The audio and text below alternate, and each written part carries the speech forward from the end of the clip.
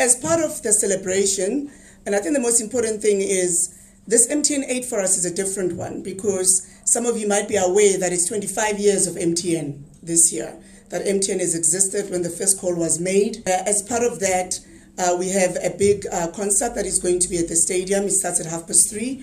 And what we've done is that we found it very interesting that one of these countries' very well-known music stables, which is Kalawa Jazzme, is also 25 years this year.